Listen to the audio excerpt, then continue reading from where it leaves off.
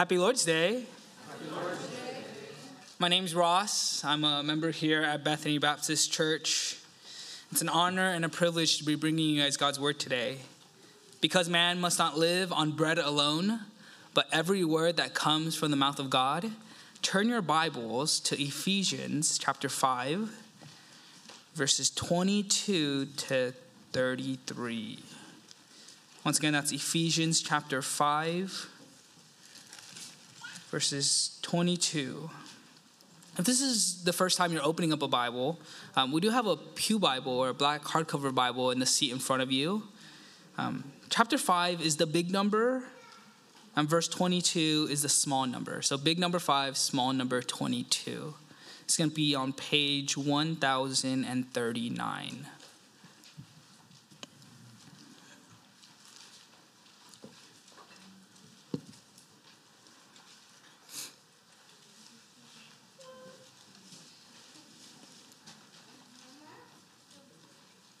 Hear God's words as he speaks to us now.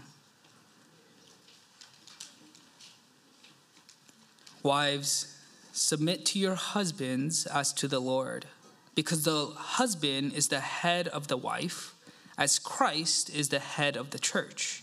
He is the Savior of the body. Now, as the church submits to Christ, so also wives are to submit to their husbands in everything. Husbands, love your wives, just as Christ loved the church and gave himself for her, to make her holy, cleansing her with the washing of water by the word. He did this to present the church to himself in splendor, without spot or wrinkle or anything like that, but holy and blameless. In the same way, husbands are to love their wives as their own bodies. He who loves his wife loves himself. For no one ever hates his own flesh, but provides and cares for it, just as Christ does for the church. Since we are members of his body, for this reason, a man will leave his father and mother and be joined to his wife, and the two will become one flesh. This mystery is profound, but I'm speaking about Christ and the church. To sum up, each one of you is to love his wife as himself, and the wife is to respect her husband. This is the word of the Lord. Thanks be to God. May the word of the Lord dwell richly within us. Let's pray. Father, we pray that you would be honored through the preaching of your word. We pray that you would help us to dependently and desperately listen to your word, knowing that we can do nothing apart from you. We pray that you would grow us in our love for you and our joy in you.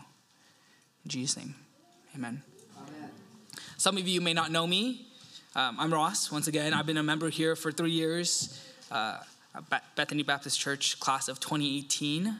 If that's any of you guys, let's go. I met my wife here actually in 2019. I asked her to marry me in 2020. And on December 20th of 2020, I married my wife, Christine. Praise the Lord. Some of you, thanks, appreciate it, Angelique. Some of you may have heard this phrase before, and some of you know this to be very true. Marriage is one of the fast tracks to sanctification. Some of you remember and know this to be dearly true.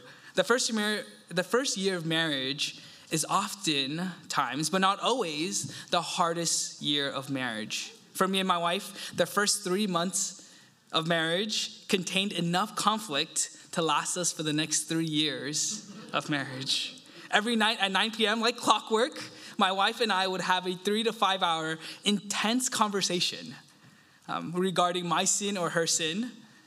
Some like to call this a fight. I call it a sanctifying conversation. Every night, 4 hours. Every night at 9 o'clock for 4 hours, let's talk. Now, most of you may not have had 4 months long of 4-hour conversations, but I hope that every one of you can sympathize with difficult conversations, with sanctifying conversations. If you're married, I know that you and your wife have had conflict. If you're working, I'm certain that you and your boss or you and your coworkers have had some sort of conflict. If you're a human being, I'm sure that you have conflict with your parents or you have conflict with your children.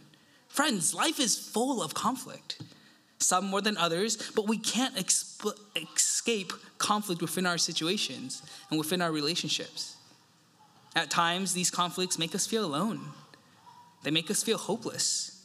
We feel lost and we don't know what to do next. But the one thing I love about Christianity is that we're not left alone to figure out life. God gives us his word. God gives us church family. God gives us Ephesians 5, verses 22 to 33 as instructions, as guidelines, as guardrails on how to live as a married couple. We aren't left in the dark. God has something to say regarding marriage, regarding how to be a wife and a husband. Friends, if you're not married, praise God that all of his word is profitable for teaching, rebuking, correcting, and training. Friends, you may not be married now, but God may one day bless you with marriage. But God,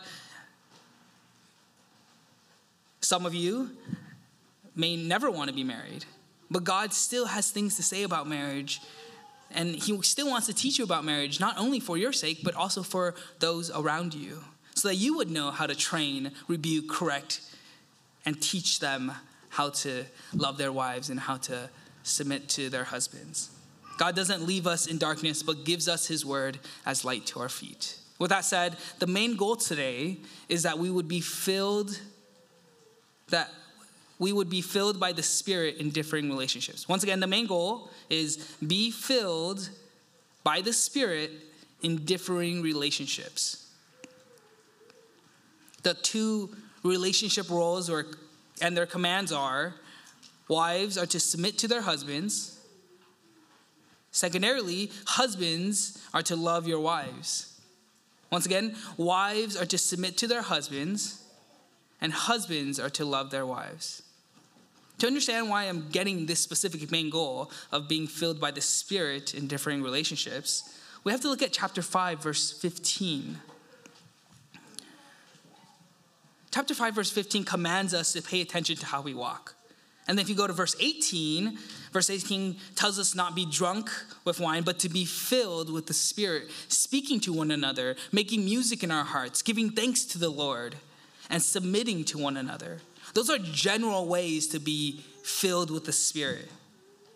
Then Paul goes into specific ways to be filled with the Spirit according to differing roles. And that's what we're picking up in verse 22. And it's going to go from 22 all the way to chapter 6, verses 10. Paul just starts naming off different ways to be filled with the Spirit in specific relationship contexts.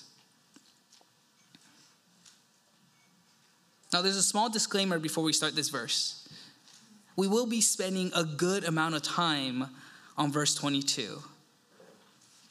If you look at the breakdown of the verses, wives get 2 verses here, 22 and 23, and the husbands get the rest of the 9 verses. Yet I'm going to spend nearly an equal amount of time on wives and husbands. And that's because I think the cultural issues of today are different than the cultural issues of the past.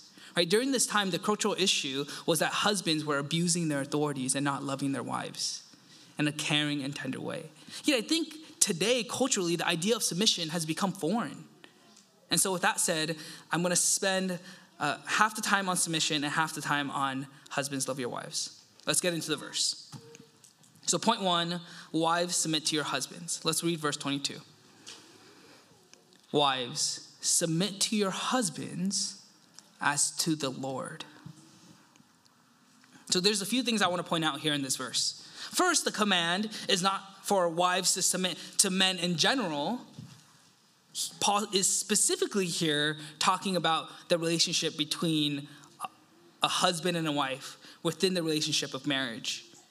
In marriage, there's a wife and a husband. The text doesn't say that husbands are to submit to wives, but that wives are to submit to husbands. Some of you may be thinking, but Ross, what about the verse right before that? Verse 21, submitting to one another in the fear of Christ. I would say amen, God's word is true. Christians are to submit to one another in a general sense. But Paul clarifies that submission within the context of marriage. And it goes from wife to husband. Not only is it from wives to husband, but it's specifically to their husbands. Jennifer, my sister, does not need to submit to me as her husband because I'm not her husband. In the same way, Christine doesn't need to submit to my brother-in-law in the husband and wife relationship. Right? It's specifically to your husband. Now, second, Paul gives a reason or a comparison in verse 22. Right? He says that wives are to submit to their husbands as to the Lord. Wives are to submit to their husbands. Wives are to submit to their husbands as, or like, or in the same way as, in relation to their submission to the Lord. Let's think about submission. All right, John Piper defines submission as willingly coming under the authority of another. Every Christian has submitted willingly, or willingly submitted to the authority of the Lord. Right? We have said in our lives when we became a Christian that our lives are no longer our own. That we no longer possess authority over our lives that's greater than Jesus' authority. We once wanted to be in control of our lives. We once wanted control of authority in our lives. But when we became a Christian, we decided to submit our authority over Christ's authority and Jesus' authority and control over us. Okay, so if Jesus has absolute authority, how does the husband's authority relate to Jesus' authority? Christ has absolute authority, and he has given the husbands authorities over their wives. Wives are to submit to their husbands as their way of submitting to the Lord and the Lord's authority. In conjunctions, wives must not submit to their husbands if he is commanding her to sin against God, because they must submit to God's authority over their husband's authority. If I use my authority to lead my wife into sin, she is to reject my authority in submission to Christ's authority. If I tell Christine to rob a bank, she must reject my command of her there and rebuke me as a fellow Christian and obey Christ to not rob a bank. So what if my husband is sinning? So let's say I'm sinning, but I'm not leading Christine to sin. So I'm not necessarily commanding her to sin, but it's clear that I'm sinning and I'm doing something that is demonstrable and serious. What if I decided, or what if my husband's telling me that he's not going to work anymore and he's not going to provide for the family so that he can lay around and do nothing? And instead, he wants his wife to work. 1 Timothy 5:8 would say that he's denied the faith and he's worse than an unbeliever. But should the wife think that she's enabling his sin if she decides to submit and to work? Does that illustration make sense? Does that situation make sense? Yeah. Yes. Okay. So the husband's not commanding the wife to necessarily do anything, right? Instead, the wife in his leadership is telling his wife to work and to provide for the family, though we know that it's the husband's role to work and provide the family, to carry that burden. And the husband's deciding consciously and saying that his motive is to sin by not working. Should the wife submit is the question. The husband is sinning, but not necessarily leading the wife to sin.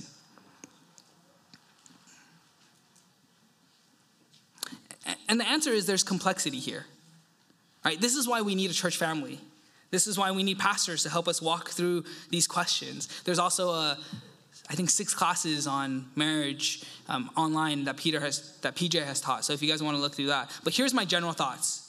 If the sin is clear and outward, meaning that it's not internal in terms of motivation, but external in terms of something that's demonstrable and that people can look at and say that's sin, she is to reject and rebuke and redirect her husband's command to work.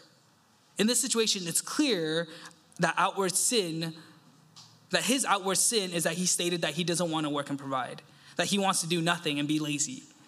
That would warrant a rejection of his command or his binding of her conscience to work.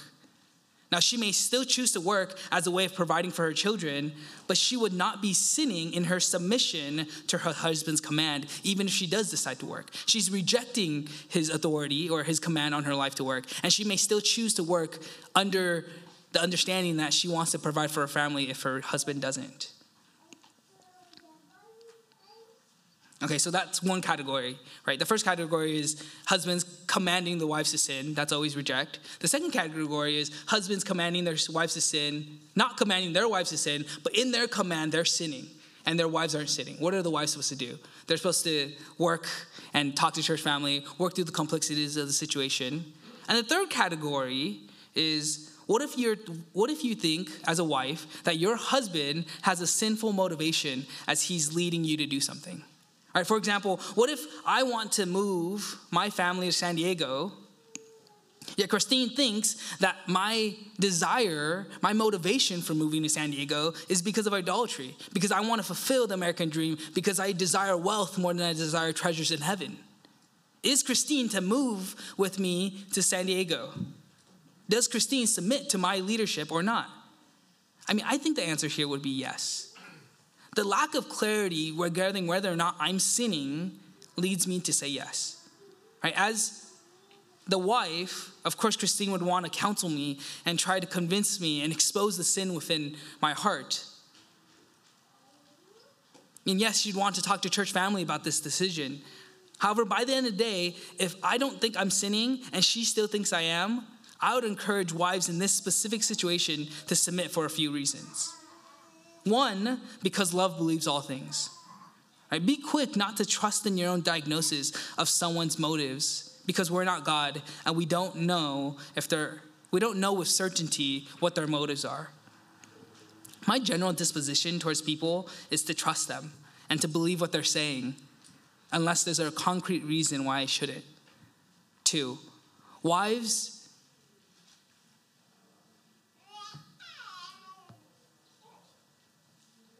my encouragement to you is that time will tell whether or not you were right and he was wrong. Praise God that you don't need to be in control, that God is in control, that sin will reveal itself, and God is good. If your husband loves the Lord, he will continue to grow. His sin will find him out. He will stand before God in judgment for his sin. You can rest in God in the midst of uncertainty because there is certainty in God. Okay, so with all that said, that's all under the category of sinful leadership, right? So what are wives to do? Like, the command is, wives, submit to your husbands as to the Lord. Does that mean everything? And we kind of clarified that if your husband is sinning, these are 3 scenarios that can happen, right? So let's move on to the second category. As a wife, if my husband commands me to sin, I reject that. We've kind of established that. If my wife...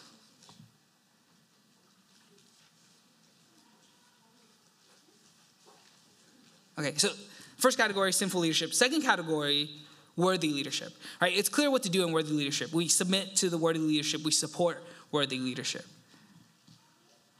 And the last category here is foolish leadership. Right? So sinful leadership, foolish, worthy leadership, and the last category is foolish leadership. Do wives submit to their husbands in foolish leadership? I would argue that they do. Foolish leadership is different than sinful leadership because sinful leadership goes against the authority of Jesus. Foolish leadership, though it's dumb, doesn't go against the authority of Jesus. This is where we have to be clear what sin is and what is wise or unwise. Sin is going against God's demands, while being unwise is not living in light of reality. Oftentimes, a lack of wisdom can lead to sin, but a lack of wisdom is not necessarily sin.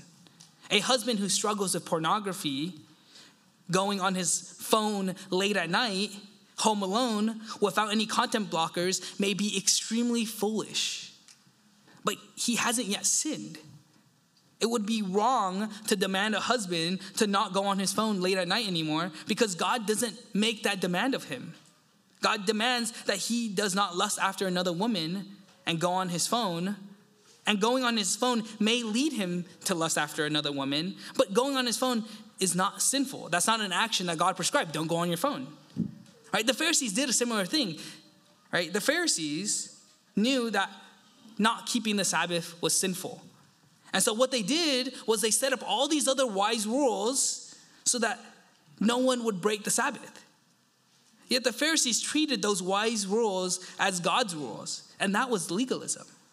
Right? Those aren't God's rules. Those wise rules that the Pharisees made up, they're actually the Pharisees' rules. In a similar way, your rules or your precautions or wisdom that you set up aren't as important as God's rules. If your wise expectations and demands are not God's expectations and demands, it's legalism to equate the two. A lack of wisdom is not sin. Therefore, wives are not to reject foolish leadership, but to submit to foolish leadership. Now, I know that sounds hard, and I can easily be misinterpreted here. Wives are not to passively submit to foolish leadership. They are to redirect, disciple, gospelize, and teach their husbands in their foolish leadership. They are to call out foolishness, yet have a posture of submission. It's easy to submit to worthy leadership because oftentimes worthy leaderships are things that wives agree with. If a wife disagrees with something, most of the time it's because they think their husbands are sinning or because they think their husbands are foolish in this decision. Understandably. Yet, what might happen is that if a wife always rejects what they seem to be foolish or a leadership they disagree with, have they really submitted to their husbands? If a wife never submits to something they disagree with and only with what they agree with, have they really just been submitting to themselves the whole time? Submitting to leadership you disagree with actually requires you to submit. If you've always agreed with your husband and always submitted to him under an agreement, I'm not sure if you've ever submitted to your husband or if your submission has been to yourself the whole time.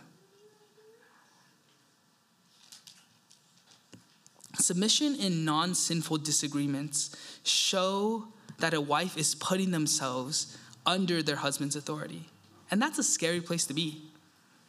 I mean, to submit to something you disagree with is difficult and it's scary, but yet it's a good place to be.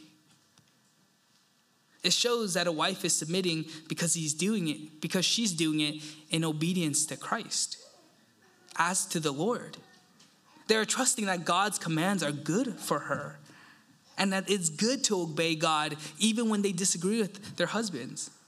Now, husbands, this is not a pass for you to be foolish. You and I will stand before God for every foolish use of our authority, for every sinful use of our authority. In 1 Peter 3, husbands are commanded to live with their wives in an understanding way, showing them honor, or your prayers will be hindered.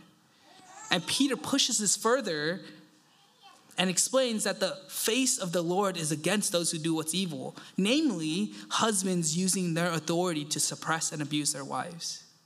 The face of the Lord is against you if you abuse your wives with your authority. Husbands, this is a serious call Paul's giving us. So wives are to reject sinful leadership, submit and redirect foolish leadership, and support and nurture worthy leadership. So wives of Bethany Baptist Church, do you redirect and support your husbands? Is discipling your husband a thought that comes into your mind often?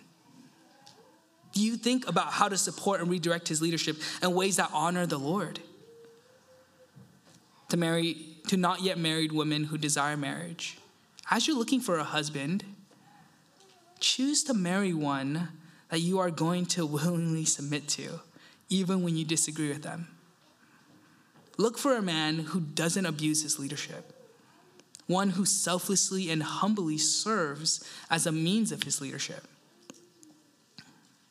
Honestly, sisters, submission when you disagree, especially to a foolish husband, is hard. And I'm sure my wife can attest to that. Look for someone you're willing to submit to. Now, there's two ways that Satan can lead wives astray. On one side, wives can submit to their husbands begrudgingly and with bitterness. Satan can tempt wives to begrudgingly obey God and to grow at bitterness at their husband's foolishness. God and your husband want a joyful submission. Right? It's the act of submitting, and the attitude of submitting. It's the act of submission, but not only the act of submission, but the attitude of submission. Do you have an attitude of submission, understanding the differing roles God's put you in? Or is authority and submission that something that makes you cringe? So that's one side. On the other side, Satan can tempt wives into passivity. Wives can mindlessly submit, carelessly submit. They can go through the motions of submission. Your husbands need not only your mindless, passive submission, but they need your input to lead well. They need you as their wives. They are actually incomplete without you. They can't lead you without understanding your feelings, your thoughts, and your desires in a situation. Wives, did you know that you can disciple your husbands in a way that no one else can? Your joyful and thoughtful submission disciples your husbands in ways I never can. I can't disciple Jimmy the way Barbara can. I'm not his wife. There's an angle of discipleship that Barbara has with Jimmy that no one else has. And it's a privilege and an honor that only wives have to their husbands. All right, so that was a lot on submission. As to the Lord, let's look back down at verse 23. Because the husband is the head of the wife, as Christ is the head of the church, he is the Savior of the body. Now, as the church submits to Christ, so also wives are to submit to their husbands in everything. Okay, we understand verse 23 to be the reason for submission, because Paul here starts with the word because. Right, because the husband is the head of the wife, as Christ is the head of their husbands, Paul here is appealing to the reality of marriage.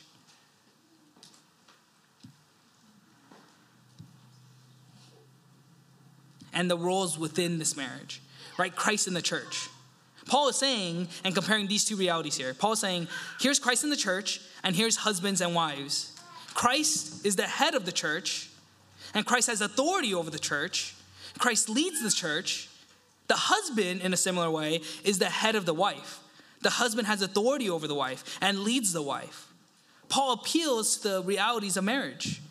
The husband is the head, and the wife is the body. You can live as if there is no differing relationships, but that's foolish. Wisdom is living in light of reality and in light of God's design. God has designed for the man to be the head, and as Christ is the head. God has given husbands authority over and leadership over of the wife. A marriage can decide to do it their own way. But Paul is saying, wives, you should submit to your husbands because he is the head and you are the body, whether or not you believe it to be true. And really, in some sense, it's understandable for wives to not want to submit to their husbands. I mean, that's the curse in Genesis 3, right? The curse is that the woman's desire will be for their husband, yet he will rule over her. She is going to want to be the ruler and go against her design as the helper.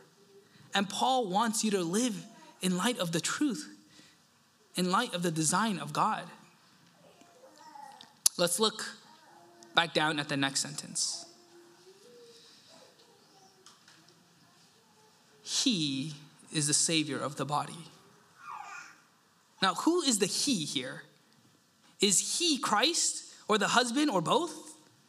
I mean, the sentence structure in the ESV gives us clarity on who is the Savior of the body. Listen to the ESV. For the husband is the head of the church, head of the wife, even as Christ is the head of the church, his body, and is himself its Savior. Right? Christ is the Savior of the body, and it's further clarified in the next verse. So if you're looking back down in verse 24, now as the church submits to Christ, so also wives are to submit to their husbands in everything. Now Paul's completing the logic of his argument here. Like we've established, husbands are the head, like Christ is the head. Wives are the body, as the church is the body. If the church submits to Christ, So then also, wives are to submit to their husbands in everything. Now there's some boundaries here in terms of in everything, like we've established before. This doesn't mean that the husband's authority is over God's authority, and we always obey God over man. Yet the word here is still in everything. Even when my husband is foolish, in everything? Even when I disagree with him, in everything? Even when he might have a sinful motive, in everything? If you thought that I broadened the scope of submission to include foolishness, I think Paul does something similar here. In everything. Sisters, if you're listening to this and it makes you not want to get married anymore, I kind of understand. In my limitedness, I could never completely understand the burden of submission to a foolish husband. I'm not a wife. I'm a husband. And yet, even in my imagination of how that feels, I'm hesitant. That sounds difficult and borderline unreasonable. Yet there's one sentence here that brings us hope in this situation. Christ is the Savior of the body. Wives, your submission to your husband is rooted in your submission to Christ as to the Lord. And Christ is the Savior of the body. He is our Savior. He is good and lovely, and he is a gentle Savior. His commands are good for us, even when they seem difficult. But difficult isn't bad. It's just difficult. And I know that your husbands can feel more like Satan than Christ at times. But imagine if there was no difficulties and no trials. Praise God for trials that we can rejoice in. Praise God for difficulties that grow our trust in God. Wives, I praise God for you, for your submission to your husbands, which echoes the submission of Christ in the church. Listen to 1 Peter 3 and the glories of God's design in submission. This is what we read earlier today. In the same way, wives, submit yourself to your own husbands, so that even if some disobey the word, they may be won over without a word by the way their wives live. When they observe your pure, reverent lives, don't let your beauty consist of outward things, like elaborate hairstyles and wearing gold jewelry or fine clothes, but rather what is inside, the imperishable quality of a gentle and quiet spirit, which is of great worth in God's sight. For in the past, the holy women who put their hope in God also adorned themselves in this way, submitting to their own husbands. Just as Sarah obeyed Abraham, calling him Lord, you have become her children when you do what is good and do not fear any intimidation. Did you hear that? The holy women in the passage adorned themselves with a gentle and quiet spirit, submitting to their husbands. That was their gold jewelry and fine clothing. That was their elaborate hairstyle. Their gentle and quiet spirit, their submission was of great worth in God's sight. They won their husbands over without a word by the way they lived.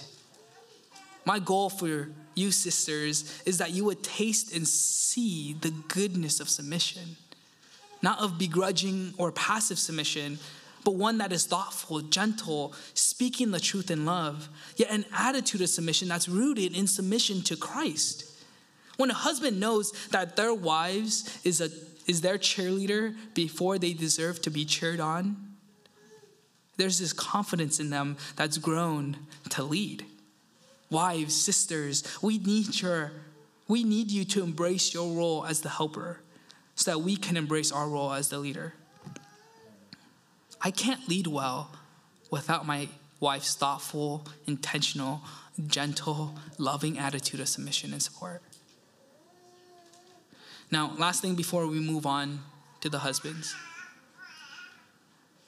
There is a there is a glorious effect wives have on their husbands when their joy in the Lord and their submission to their husband is steadfast, even when everyone knows that the husband is being foolish. Your steadfast, immovable joy in the Lord and clearness in your disagreement, yes, submissive spirit, knowing that submission to God's command is good for you, actually displays the glories of marriage. Do you want to disciple your husbands towards Jesus? Embrace your God-given role. Thoughtfully and joyously submit to your husband. Okay, so that's point 1. Wives, submit to your husbands.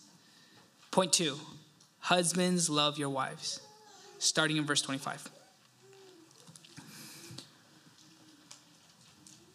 Husbands, love your wives, just as Christ loved the church and gave himself for her. Okay, there's the command. Husbands, love your wives. Now again, this is not to every wife, but to your wife. So to what degree should husbands love their wives? To the degree, or just as Christ loved the church and gave himself for her. Brothers, you thought the command to wives was difficult. Your command is to love your wife just as Christ loved the church and died for her. Brothers, we need to be repenting often. Now, the conjunction just as functions as a comparison and also a ground. The husband's love for his wife is compared to Christ's love. Christ's love models our love for our wives. Christ's love is the ground, is a reason why husbands are to love their wives. Husbands are to love their wives because Christ loved the church to the point of death. Christ has given us authority over our wives, and he has given us the responsibility to love our wives. We are to love because Christ loves. Look at verse 26 and 27. To make her holy, cleansing her with the washing of water by the word. He did this to present the church to himself in splendor, without spot or wrinkle or anything like that, but holy and blameless. Christ gives 2 reasons here and 2 purposes, or 2 reasons or 2 purposes. First, the purpose of Christ loving the church is to make her holy, which is what we see in verse 26. Right? The word holy here means to be set apart or to be sanctified, or to sanctify. The ESV translates it like this, that he might sanctify her. Both make her holy and sanctify her have the common understanding of being set apart to God. So how does God set apart the church to himself? He does this by cleansing her with the washing of water by the word. Now, when I first read this, I thought washing of water might have been baptism, like what we saw last week with Lane. Yet nowhere in the Bible is the whole church as a corporate church baptized, right? So it most likely doesn't mean baptism in terms of physical water baptism. I think what it most likely means here in terms of washing of the water is spiritual washing, not baptism. We see in 1 John 1:7, there's a similar idea here of spiritual washing, right? But if we walk in the light as he himself is in the light, we have fellowship with one another. And the blood of Jesus, his son, cleanses us from all sin. Paul's thinking along the same lines here, right? Jesus cleanses us with his blood by his word. So what is the word here? The word is the word of the gospel. In 1 John 17:17, when John 17:17, Jesus prays for his disciples, sanctify them by the truth. Your word is truth. The word of the gospel is the means by which he pours out his grace, and it is the means by which we are cleansed. Okay, so we're going to wrap up the first purpose. Christ loved the church and gave himself up for her to make her sanctified or holy by cleansing her, not with baptism, but with spiritual washing through the word of the gospel. Think about this. When we heard the word of the gospel, when we believed in the word and turned from our sins, we were cleansed from our sins, from our filth, and made holy and distinct. We are set apart for God. Namely, we become a part of the church, which is made holy through the cleansing and washing of water by the word. Okay, so that's the first purpose. The second purpose of Jesus' love is found in verse 27.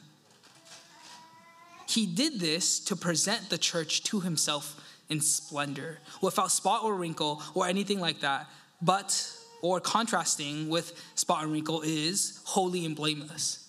The first purpose is to make the church holy. The second purpose is to present the holy church to himself. Going to verse 28. In the same way, husbands are to love their wives as their own bodies. Jesus loved his own body. So husbands ought to love as Jesus loves. Paul exhorts husbands and wives to look at the reality of the situation. Your wife is your body. Christ loved and gave himself for his body. And he continues in verse 28. He who loves his wife loves himself. Why? In verse 29, for no one ever hates his own flesh, but provides and cares for it, just as Christ does for the church, since we are members of his body.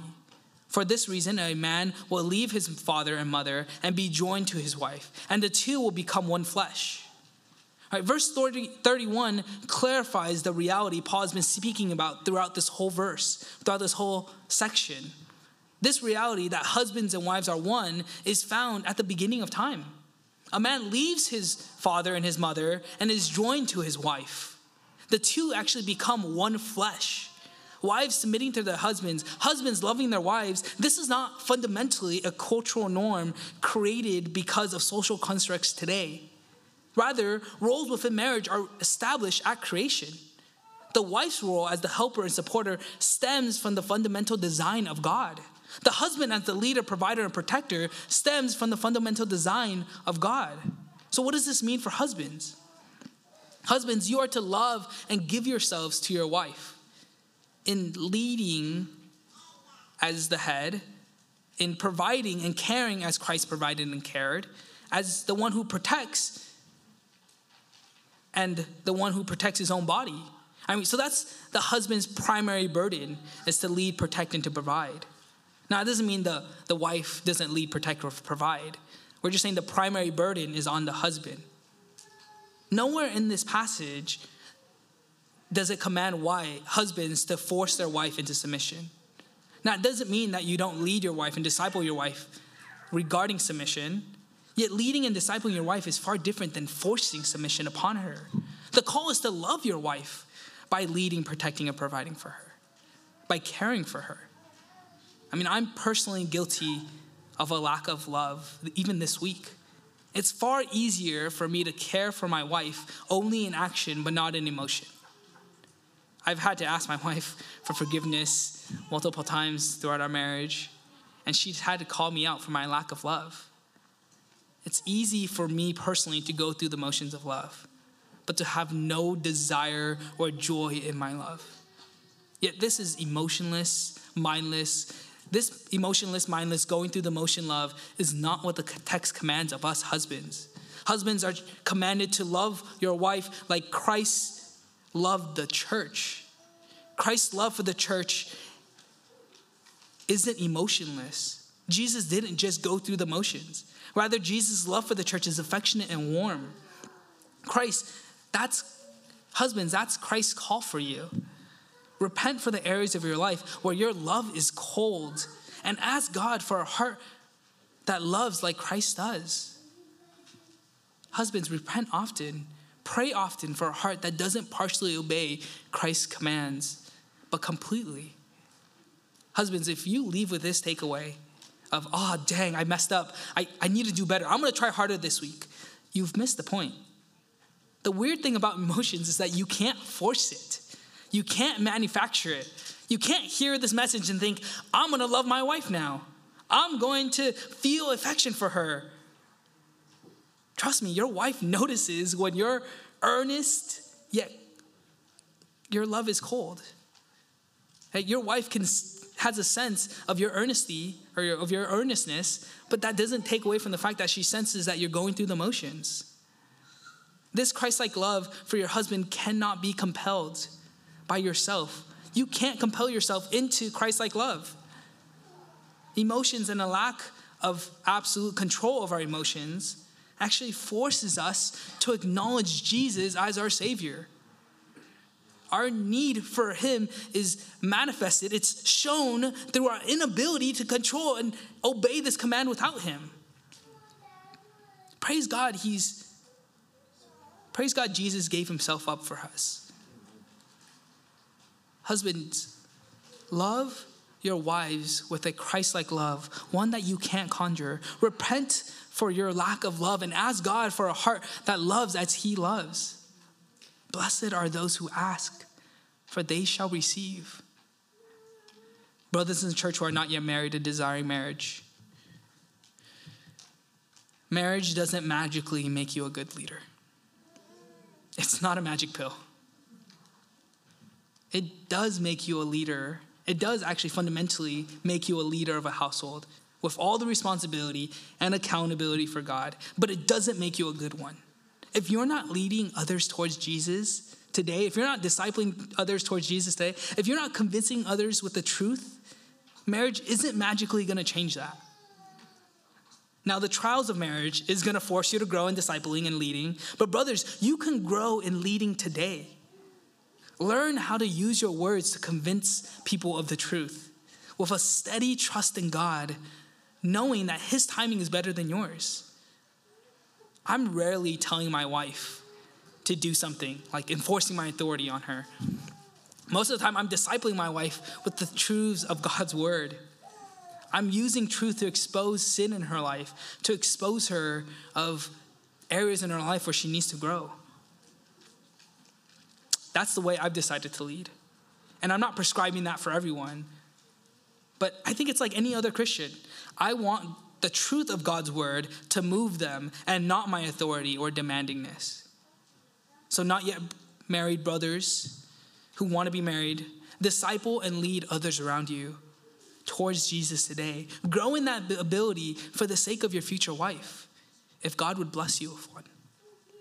Okay, we're going to finish off with one last point found in verse 32. This mystery is profound, but I am talking about Christ in the church. What? Is anyone else confused about this verse? In what sense is a man will leave his father and mother and be joined to his wife, and the two will become one, talking about Christ in the church? I mean, I thought we've established this whole time that this is talking about marriage, right? Marriage between a husband and a wife. Well, this only makes sense when you think about the mystery throughout the whole book of Ephesians. All right, the way Paul uses mystery here is not the same way we might think of the word mystery used. I mean, a mystery is not like Sherlock Holmes solving a case. Rather, the word mystery in the book of Ephesians is something that has been hidden for the ages and now being revealed. Right? We see that in Ephesians 1, verse 9. He has made known to us the mystery of his will, according to his good pleasure that he purposed in Christ as a plan for the right time. So what's the mystery? To bring everything together in Christ, both things in heaven and things on earth in him. And then the mystery is expanded in chapter 2, verse 1 through 10, which Reggie's preaching on tonight. The mystery is that we were once children of wrath, but Christ took on our wrath and saved us. He united us with him, and we are raised with him. We are seated with him in the heavenly places, and we are in him. Not only is this a vertical reality, but it's actually a horizontal one. We are in Christ just as the Jews are. We are the uncircumcised, ones who are excluded from Israel, ones, unless you're an Israelite, foreigners to the covenant of promise. But we were brought near by the blood of Christ. The wall of hostility is brought down in Christ's flesh. He not only reconciled us to God, but also to each other. We, the Gentiles and the Jews, are made one in Christ. This oneness is found in Christ in God's manifold wisdom that is made known through the church to the rulers and the authority. So that's the mystery that Paul's been talking about this whole time. If you start thinking about this mystery from chapter 5, it can quickly become confusing. But if we start from the beginning of Ephesians and understand that the mystery is Christ and the church and now how they're one, then verse 32 makes more sense. This is what Paul's been saying all along. Christ and the church are one. They are united, and the unity of a man and woman are a shadow, a reflection of the marriage or the oneness of Christ and the church. That's why Christine and I are married till death do us apart. I am not married to Christine in the new heaven and new earth. The church will be married to Christ. My marriage is a reflection of that marriage. We, the church, is the bride of Christ. And on that day, there will be a marriage feast of the Lamb. Now, look at verse 32 again. For this reason, a man will leave his father and mother and be joined to his wife, and the two will become one. Can you think of a man who left his father to be joined to his wife or bride? If you're thinking Jesus, that's correct. Jesus left his father, took on flesh, lived the life you and I should have lived, died on the cross for the sins you and I have committed, so that he could be one with his bride, the church. Now, don't take this too far. God is not a mother, but Jesus did leave his wife to win a bride for himself. If you're not a Christian today, this is the Bible's main message to you. This is our church's main message to you. We have all disregarded God in our lives. We have not acknowledged him. God is the creator and the one who sustains our lives. Yes, we disregard him. We refuse to acknowledge him. We sin against him. Therefore, God rightfully judges us for our sins. Yet in love, he sends his one and only son to live the perfect life you and I should have lived, and died the death you and I deserve to die. And on the third day, he rose again, showing that his payment for sin was acceptable by God. God right now, if you're not a Christian, is calling you to turn from your sins and turn to Jesus. He is calling you to give up your life, to admit that you need him, to turn from yourself and give all of yourself to him. Jesus said, if anyone is willing to follow me, let him deny himself, pick up his cross and follow me. Because what does it profit a man to gain the whole world but forfeit his soul? Children, look at me, children.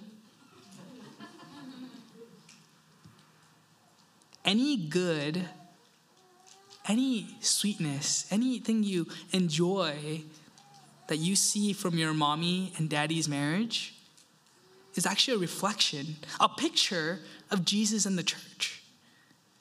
Did you know that your mommy and daddy's marriage point to Jesus and the church?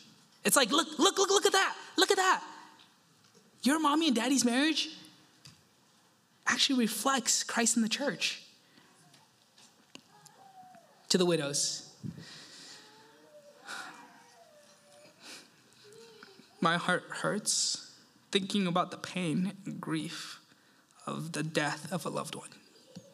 The death of my wife, the death of my other half.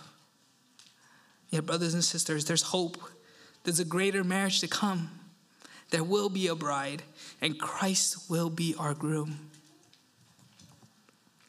To singles, I want to personally commend you for the ways that you've supported the marriages in our church. You have done such a good job bearing our burdens. You have done such a good job discipling us. It's a privilege for us to have you a part of our marriage.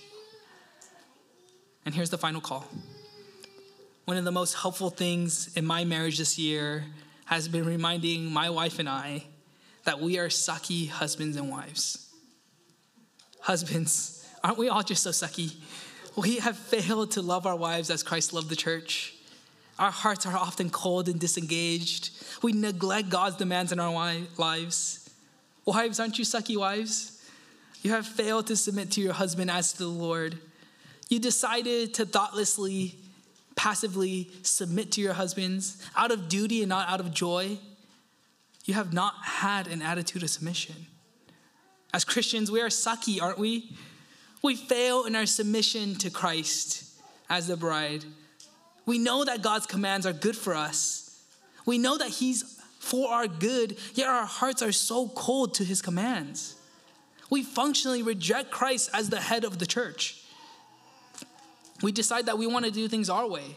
We chafe against Christ. Our hearts are cold. But praise God that we don't have a sucky Savior.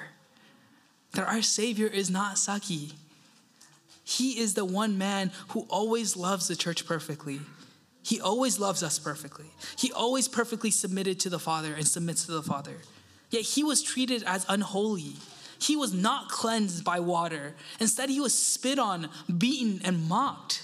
Like a lamb led to the slaughter, he, Jesus, presents us as holy and blameless.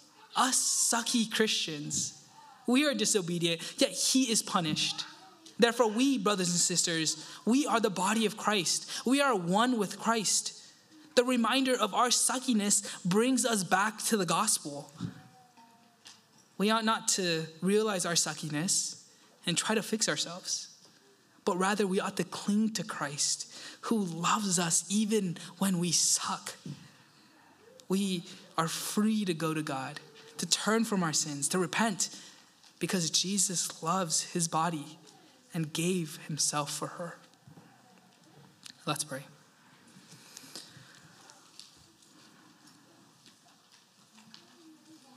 Lord, we thank you that you, Jesus, we thank you that you left the Father, took on flesh to live the life that we needed to live and to die the death that we deserved, and that we have eternal life through your death and your resurrection. Lord, we thank you for the Lord's Day. We thank you that you rose on a Sunday, and that now Christians throughout the world and throughout the century have gathered on the Lord's Day to worship you. We thank you for your word. In Jesus' name, amen.